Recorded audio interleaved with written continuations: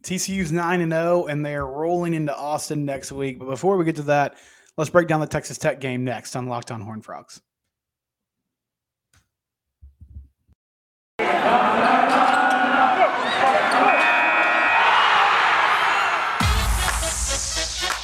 You are Locked On Horned Frogs, your daily podcast on the TCU Horned Frogs, part of the Locked On Podcast Network, your team every day.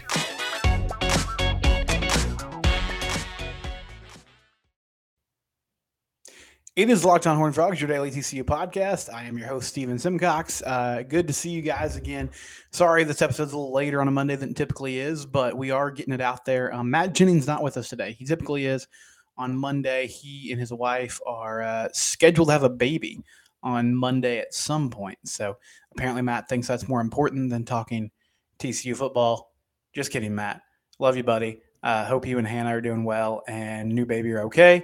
And as someone who has a lot of experience missing shows due to children, I totally understand what you're going through. So hope that goes well. But Matt will be back with us at some point during the season. I think he'll be gone today and the next Monday as well. But the Frogs, they took care of business against Texas Tech. They are now 9-0. Once again, it was a stressful game. The offense maybe had their worst performance of the year. I really can't think of another game. I mean, I know against Colorado, they really struggled in the first half. They've had some second halves of the season where they haven't been as explosive, but it really felt like, I mean, in the middle of the third quarter on Saturday, that was really the first time all year I was sort of like, man, I think they're about to lose this football game.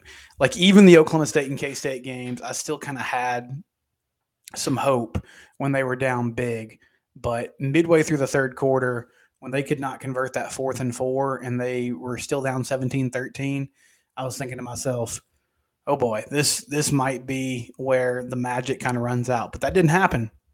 This team, they did it again. And I think, like, even though as a fan it can be tough to watch at times or it can be stressful, you have to win football games on the road or at home. It's really difficult to get to 9-0. There's only 4 undefeated teams left in America. Not in the Big 12, not in the Power 5, like in the country. There's 4 of them. And TCU is one of them. And I think their schedule is about to get really tough with road trips to Texas and Baylor. But you have to give your hats off to them. And I think one thing that's really impressed me, and we'll sort of start here, the way that they turned it on in the fourth quarter. And this is something they've done all year long. They're in a run right now. You know, they had the bye week in week 2. And since that SMU game, they haven't had a break. And so they've played, I guess we're on week 8 in a row now of games. And it's crazy to me that they're still winning these second halves. Like they're coming alive, dominating the second half of football games, dominating the fourth quarter of football games, even though it's been a long time since this team has had a chance to get a breath. And I think that's super impressive. And it obviously speaks to the job that Kaz Kazadi's done as a strength and conditioning coach, but also just the mental toughness of this football team to push through, the confidence of this team as they've stacked up wins to say, hey, chips might be down, but we're getting it done. So let's start on a positive note. I thought the defense was really good Saturday afternoon. Johnny Hodges had a great game. He was named Defensive Player of the Week this morning. They were able to slow down the run for the most part. I was very confused as to what Tech was doing. That's the first time. Like, I've heard a lot about Zach Kitley, their offensive coordinator, and he came over highly recommended from Western Kentucky. He is a true, like, air raid guy. And the biggest example of that to me was in the passing game. Like, they ran 4 verticals pretty much all day long. I mean, even Baron Morton went down with an ankle injury in the first half. And so Tyler Shook, who actually won that job in fall camp, he got the majority of the reps. And it was just deep pass after deep pass. I mean, there's really nothing underneath. But they did a really good job against that Texas Tech passing game. And that's a team that has had some success this year throwing the football. You know, they held up in the run game well, and they only gave up 24 points on the day. 7 of those were kind of in what we'd call garbage time. Is that last drive of the football game after the Frogs had pretty much put things away. But Baron Morton was 7-10 for 79 yards. Tyler Shough was 9-22 for 78 yards. They had 195 rushing yards on the day. But Taj Brooks and Sherodrick Thompson, their two main backs, had 59 yards and 46 yards, respectively. So a really good day for the TCU defense. I thought the secondary did their job. I thought the pass rush was there. They got a couple sacks. They got home a few times. And they started out the game well, which has been a big bugaboo for them all year long. But they got a 3-and-out. Like, honestly, it ended up flipping as the first half continued, but you couldn't have asked for a much better start. I mean, TCU got a 3-and-out. Tech punted the ball. Darius Davis takes the punt return, 82 yards for a touchdown. And then they got another stop. And TCU went down and had a nice drive going. Could not convert a 4th-and-1 at the Tech 18-yard line. And then Tech scored really easily on the ensuing drive. And then it was a dogfight, really, from then on out after the game was tied at 7. But the defense held up really well for the most part against switching quarterbacks. And in the second half, when they had to make stops, there's a 4th-and-2 where they were able to stuff Donovan Smith on a quarterback run. There was a 4th-and-4 where they got off the field, a 4th-and-18 where Travis Hodges-Tomlinson had an interception. Our guy Byron Bailey, who listens frequently, it was a big day for the TCU secondary. I thought they played great. And, honestly, they scored a touchdown in the third quarter to go up 17-13. And even that was a 50-50 ball where the receiver, whose name escapes me right now, but he just went up and made a great play. I mean, he just big-bodied the TCU DB and scored a touchdown. And they converted on a 4th-and-4 right before that. But, again, overall, they held up really well against a Tech team that's been able to put up points on people, that has bothered people with their tempo, that's bothered other teams with the risk-taking that they do, with the way they go for it on 4th down. They got it done.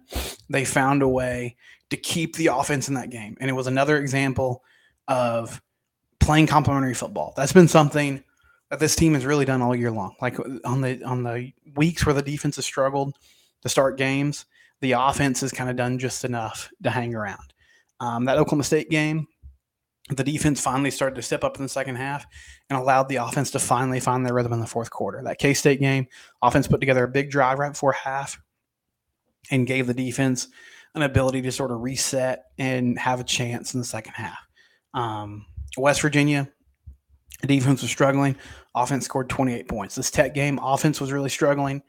Defense, holds Tech to 24 points, holds Tech to 10 points in the first half, gives them a chance to find a rhythm. And finally, after benefiting from some short fields and benefiting from some penalties from the Tech defense, this offense was able to put things together. In segment 2, I want to talk about the offense, and I'd love to hear your thoughts. I want you guys to comment here on YouTube, or you can hit me on Twitter at SimcockSteven if you're just listening to the audio podcast. What was wrong with the offense on Saturday? Would love to hear what you have to say about that. Before we do that, though, I do want to give a shout out to one of our great sponsors, LinkedIn. You can post your job for free at linkedin.com/LockedOnCollege. You see it on the overlay there.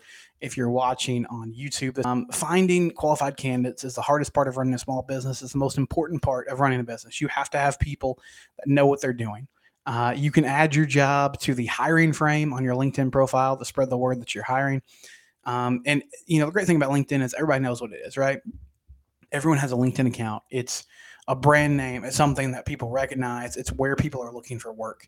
So you're going to get a great pool of candidates. And they have screening questions that are really simple, and it allows you to sort of, thin things down a little bit and prioritize, okay, who do you want to talk to? Who do you want to hire? It's why small businesses rate LinkedIn jobs number one in delivering quality hires versus their leading competitors.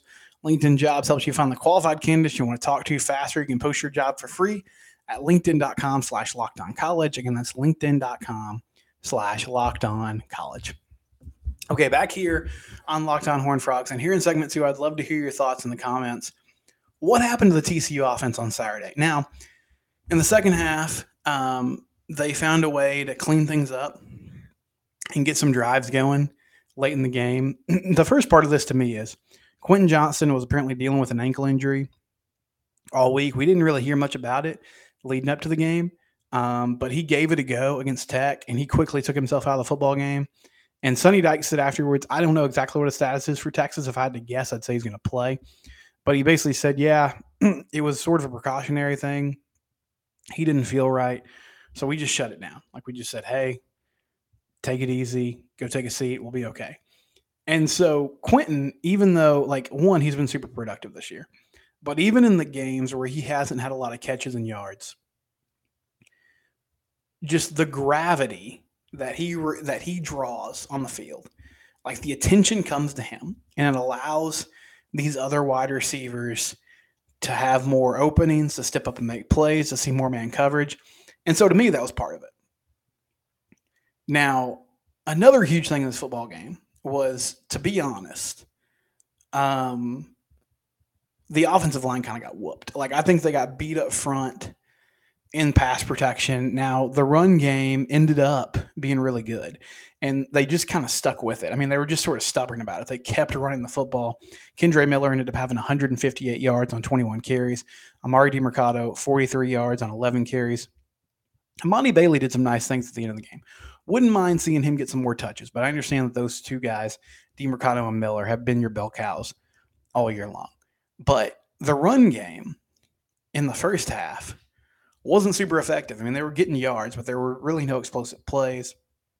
And there were a lot of 2nd and 7s, 3rd and 6, like long 2nd and 3rd down situations, 3rd and long situations where it's really hard to find a way to be effective.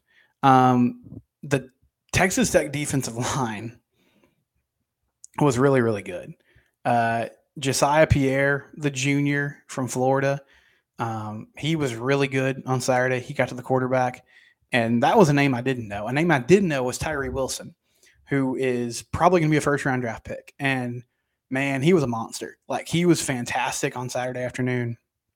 Got to the quarterback, found ways to slow down the run game. That 4th and 1 at the 18 where they didn't block him, and my guess is that was like a read option play, and he was crashing down, and Max was supposed to either hand it to Kendre or pull it, and he didn't really have the opportunity to do either. He handed the ball off, but Wilson crashed down so quickly and just blew that play up to where there weren't really any good options.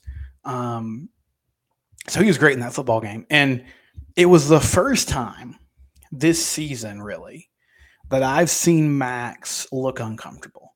He looked like he has at times the last few years where he's really indecisive. He's holding onto the ball too long. That's one thing Max could do to help this offense out, is throw the ball away a little bit more. Like, some of those sacks on Saturday were just, it was breakdowns and protection, but he's just holding onto the football and not letting it fly. And, like, 2nd and 10 is better than 2nd and 17. 3rd and 6 is better than 3rd and 21. I know that he has the ability to escape some pressure, but sometimes you just have to live to fight another day and throw the ball in the stands and regroup and get a good play call for 3rd down or 2nd down and try to keep the drive going. There were also just, they ran some crossing patterns and just some stuff underneath that I don't know if he wasn't seeing that. I don't know if it was like the communication wasn't there. Like, Darius Davis ran a crosser in the red zone in the first half where it looked like they had it cleared out really well. Like, it was there to just dump it off to him and let him try to get up the field. I think he would have at least gotten a first down, if not a touchdown. And Max just missed him. He had Gunner on like a little mesh route where it looked like, based on what he did after the play, it looked like Max wanted Gunner to go up the field, and Gunner just kept running the crossing pattern towards the sideline, and it ended up with Max missing him on the throw. And then there's just plays where the running back kind of leaks out as a safety valve, and obviously, like, on the TV angle, I can't see what's behind the running back at all times, but it just feels like Max, if you just check it down to Kendre or Amari, they can at least get 3 or 4 yards and get a positive play. But instead, he's just locked in down the field. And the other thing is he's just not using his legs as much. Like they still use him in the designed run game, but he's not scrambling as much as he used to. But all that to say, I think it all kind of rolls into one. And part of it was the offensive line was having issues. I think Quentin not being in the lineup messed up some communication with the wide receivers and Max because the guys were playing in different roles than they typically would. But overall, it just has to be consistent, has to be better. And, we'll see what happens when they play Texas this week. I think part of it was they went into this game seeing what Baylor did on the ground at Texas Tech. Baylor just ran the ball at will against Tech. And they felt like, okay, we can do that. Like, we can run the football. We got Kendre Miller. We got a good offensive line.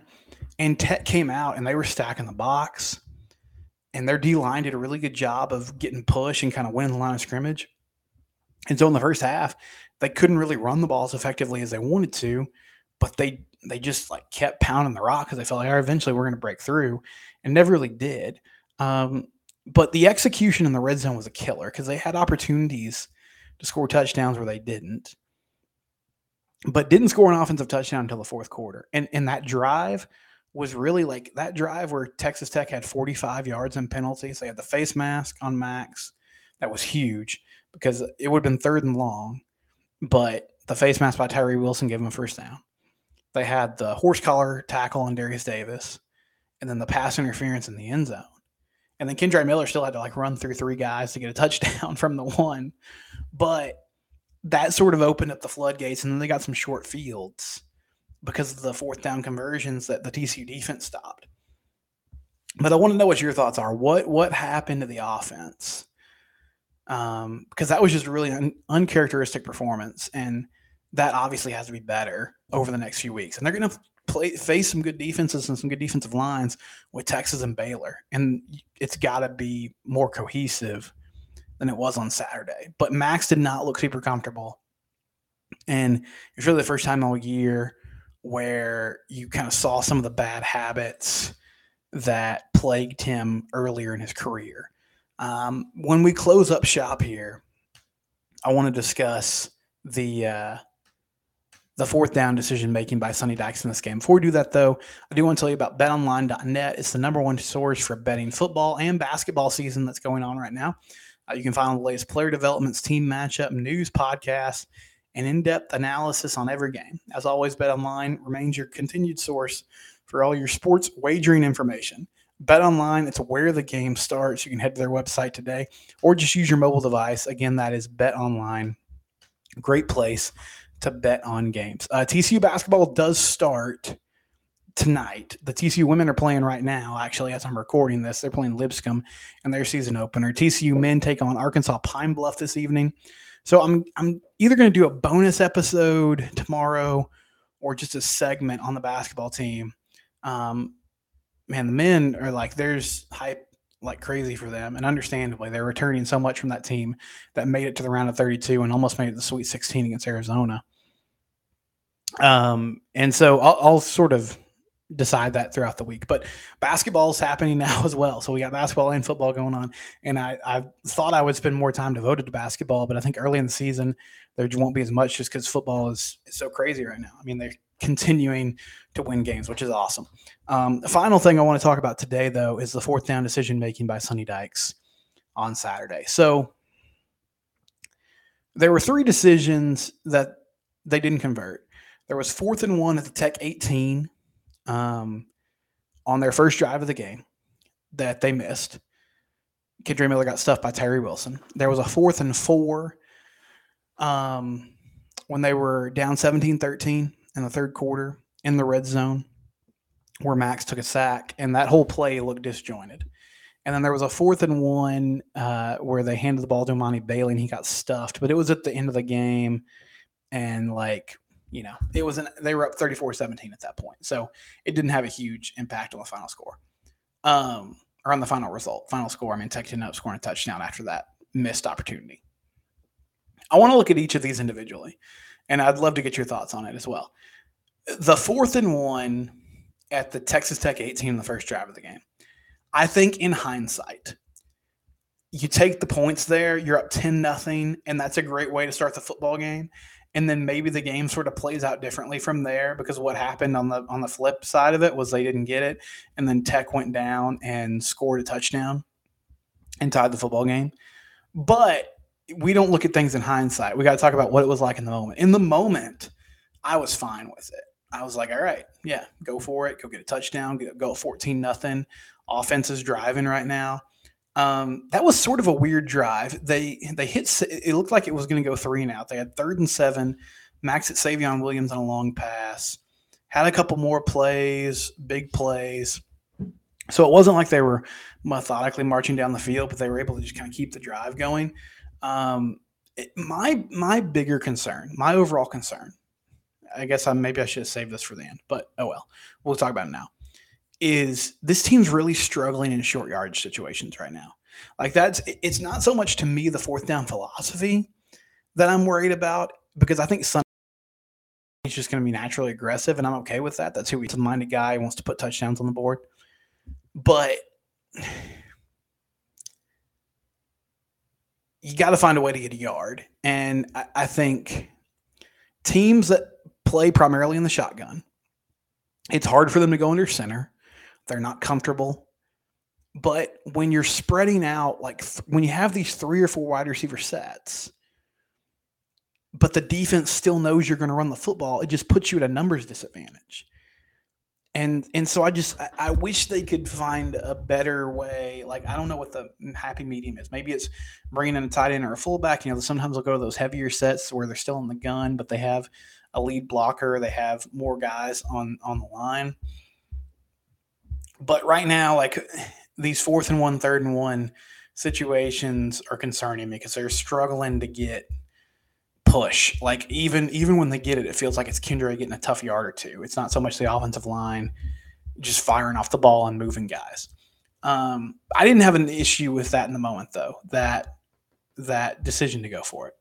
The 4th and 4 in the red zone, didn't love that. Wish they would have taken the points. And I had 2 problems with that. One was the initial decision, and secondly, the whole play looked disjointed. I mean, Max was like directioning Darius Davis to the other side of the formation, trying to run motion. They snapped it like right as the play clock was running down, and they had challenged a spot earlier in the drive. And so they lost the timeout because they lost that challenge. So Sonny didn't want to burn the timeout, which I understand, because that puts you at 1 timeout in the game. But it didn't work from the start. It was dead on arrival, the whole play.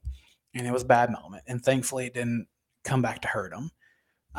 But I just feel like, I know like there's not a huge difference between a 1-score game and a 1-score game, but in the game where points have been a premium and your offense has really struggled, kick the field goal, go down a point.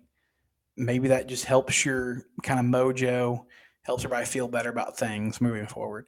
And then the 4th and 1, at the end of the game, like, I didn't have an issue with, because you get that, the game's over. You can basically take a knee, or if he scores a touchdown, you kind of pad onto your lead. My bigger overarching issue is that I think this team's struggling just to execute in the red zone and in short yardage situations right now. And that's such a key for explosive offenses like this, because you're going to get yards, you're going to move the ball in between the 20s, but where the money gets made is, can you score touchdowns when you get in the red zone? Can you convert, short yardage situations where everybody knows you're going to run the football? That has to get better. Big week. College game day coming to Austin. Playing Texas with a chance to go 10-0. Facing Gary Patterson. We're going to cover it all this week on Locked On Horned Frogs. We're part of the Locked On Podcast Network. It's your